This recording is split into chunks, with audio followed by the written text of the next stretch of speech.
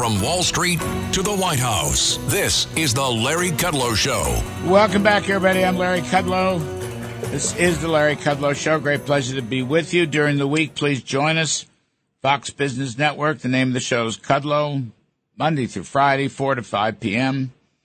And if you can't get us at 4, text your favorite 9-year-old who will teach you how to DVR the show. It's not hard. And you can live stream us on the Internet all across the country, LarryKudlowShow.com, LarryKudlowShow.com, throughout the country, around the globe, and throughout the solar system. And we bring in my great friend Steve Forbes, chairman and editor-in-chief, Forbes Media, and author of the very important book, for obvious reasons, Inflation, What It Is, Why It's Bad, and How to Fix It. There you go, how to fix it. Anyway, Steve Forbes, thank you. It's great to talk to you. Let's Good to be with you. Let's just do a little election stuff here. Republicans are going to take the House, and maybe still a shot at the Senate with Herschel Walker, Adam Laxalt. We'll see about that. Is it going to change anything in your judgment having the House? The answer is yes. And on the Senate side, if it's 50-50, yes, Democrats will have nominal control. But I think with elections coming up in 2024, and I think a lot of incumbent Democrats are going to be looking to appear a little more moderate. So I think a 50-50 would right now be a victory of sorts. But in the House of Representatives, yes, there's a lot they can do. They don't need a large majority, as Nancy Pelosi has demonstrated when she had a narrow Democrat majority. You can still get a lot done. And one of the things they should go out of the block with in January, we've discussed it before, is a bill permitting oil and gas development on federal lands. And it's going to be wintertime. Let Biden veto that or let the Senate block that. That's going to be a prime issue. People know we have the oil and gas. Let's underline that with that kind of proposal.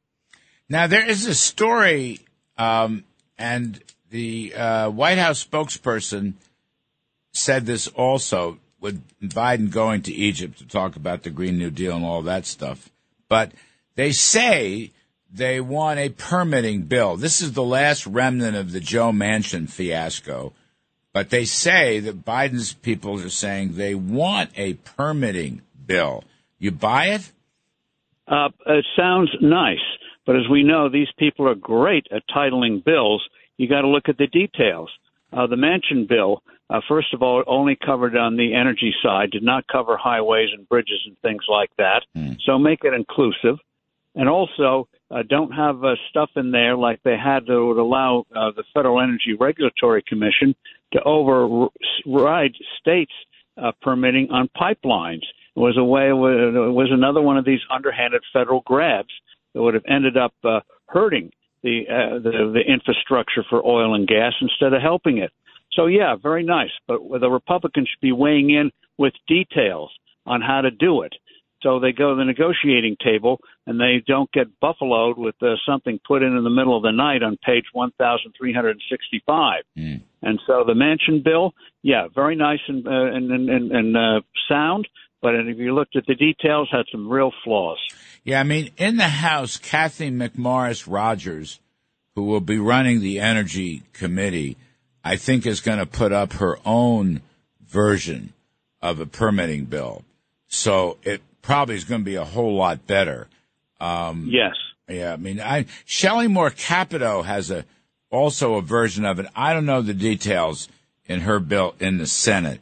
But, I mean, here you've got, Steve, you've got Joe Biden in Egypt at this Green conference apologizing, right? This is an apology tour. We're so sorry that we pulled out of the Paris climate deal, but now we're back. This is like, remember Obama went around the world when he first got to be president, apologizing for America's sins? Here we go again. And by the way, that Obama apology tour, among other things, set the stage for Putin's invasion of Ukraine and Crimea in 2014. So we know where that kind of thing leads. And one of the things that I hope the Republicans put in a permitting bill is overturning what the Biden administration did a few months ago, making it harder to get permits for infrastructure. As you know, under the Trump administration, there were some very good regulatory moves to make doing bridges and tunnels and highways faster, doing it in a matter of months instead of 10 years. And the Biden administration threw those out and made it even more difficult. So I hope they get in the weeds on this and start taking all the bad regulatory moves they've had that block infrastructure, that block oil and gas development, and make sure it ain't going to happen again. Yeah, I mean, we had something called one federal decision. So it would all be centralized, and you wouldn't have to go to, 8 or 10 different agencies. And there also was a time limit. It had to be under 2 years. And I don't... That's right. And that's what has to be done on court cases, so you don't get these lawsuits that the Biden administration has been in cahoots with these groups. You file a lawsuit, then the Biden administration refuses to defend it in court, and they get their way that way. So, yes, time limits and no more frivolous lawsuits. All of that, we know how to do it. I hope our guys are up to it. So let's turn back to the inflation issue and your book, Inflation, What It Is, Why It's Bad, and How to Fix It.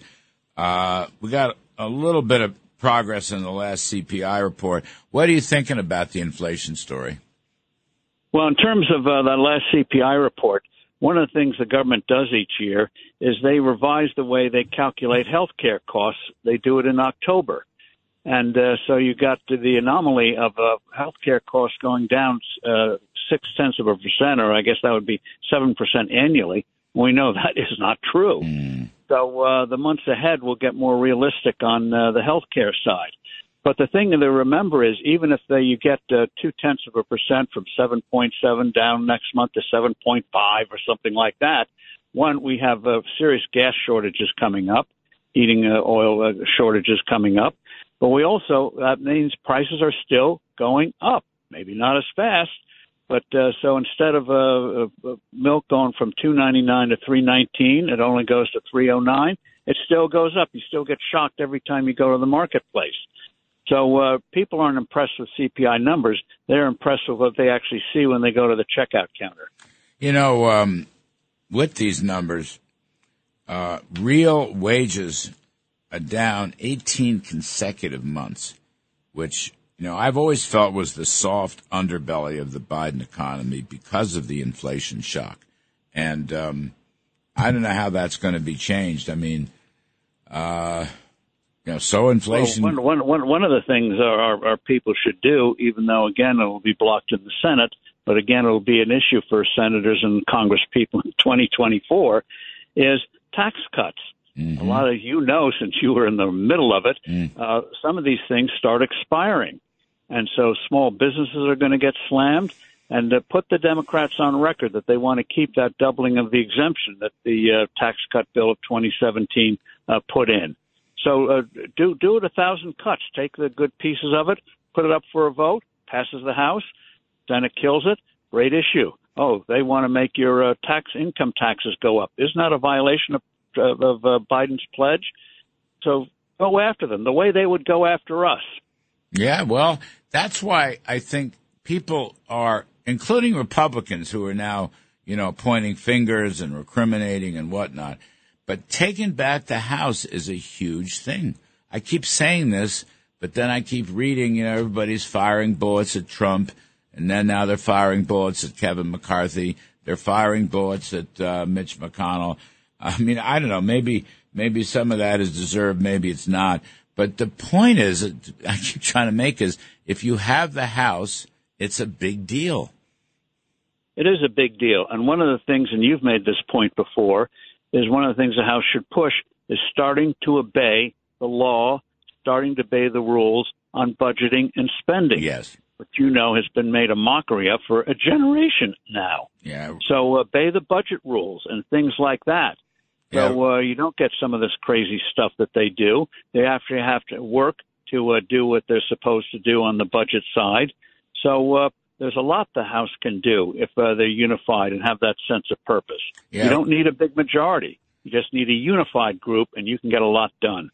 Yeah, the unified part is very important. Actually, in some ways, if you have a smaller majority, it'll put more pressure on them. I mean, Steve, That does focus the minds wonderfully. That's right. That's exactly where I was going. I mean, you can either hang together or you can hang separately, and they have to think about that. But yeah, regular order is the key point on the budget. We haven't had regular order in I don't know how many years. You should hold hearings. You should call in witnesses. You should do, both sides of the argument. Not have 5 or 6 people in a room and produce a 5,000-page bill that nobody knows what's inside the bill. I mean, that's a reform that they definitely have to make. Anyway, Steve Forbes, thank you for these moments. We appreciate it very much. Folks, we're going to take a very quick break and then talk some more politics with my great friend Monica Crowley, former Assistant Secretary of the Treasury. I'm Kudlow. We'll be right back. From Wall Street to the White House, this is the Larry Kudlow Show.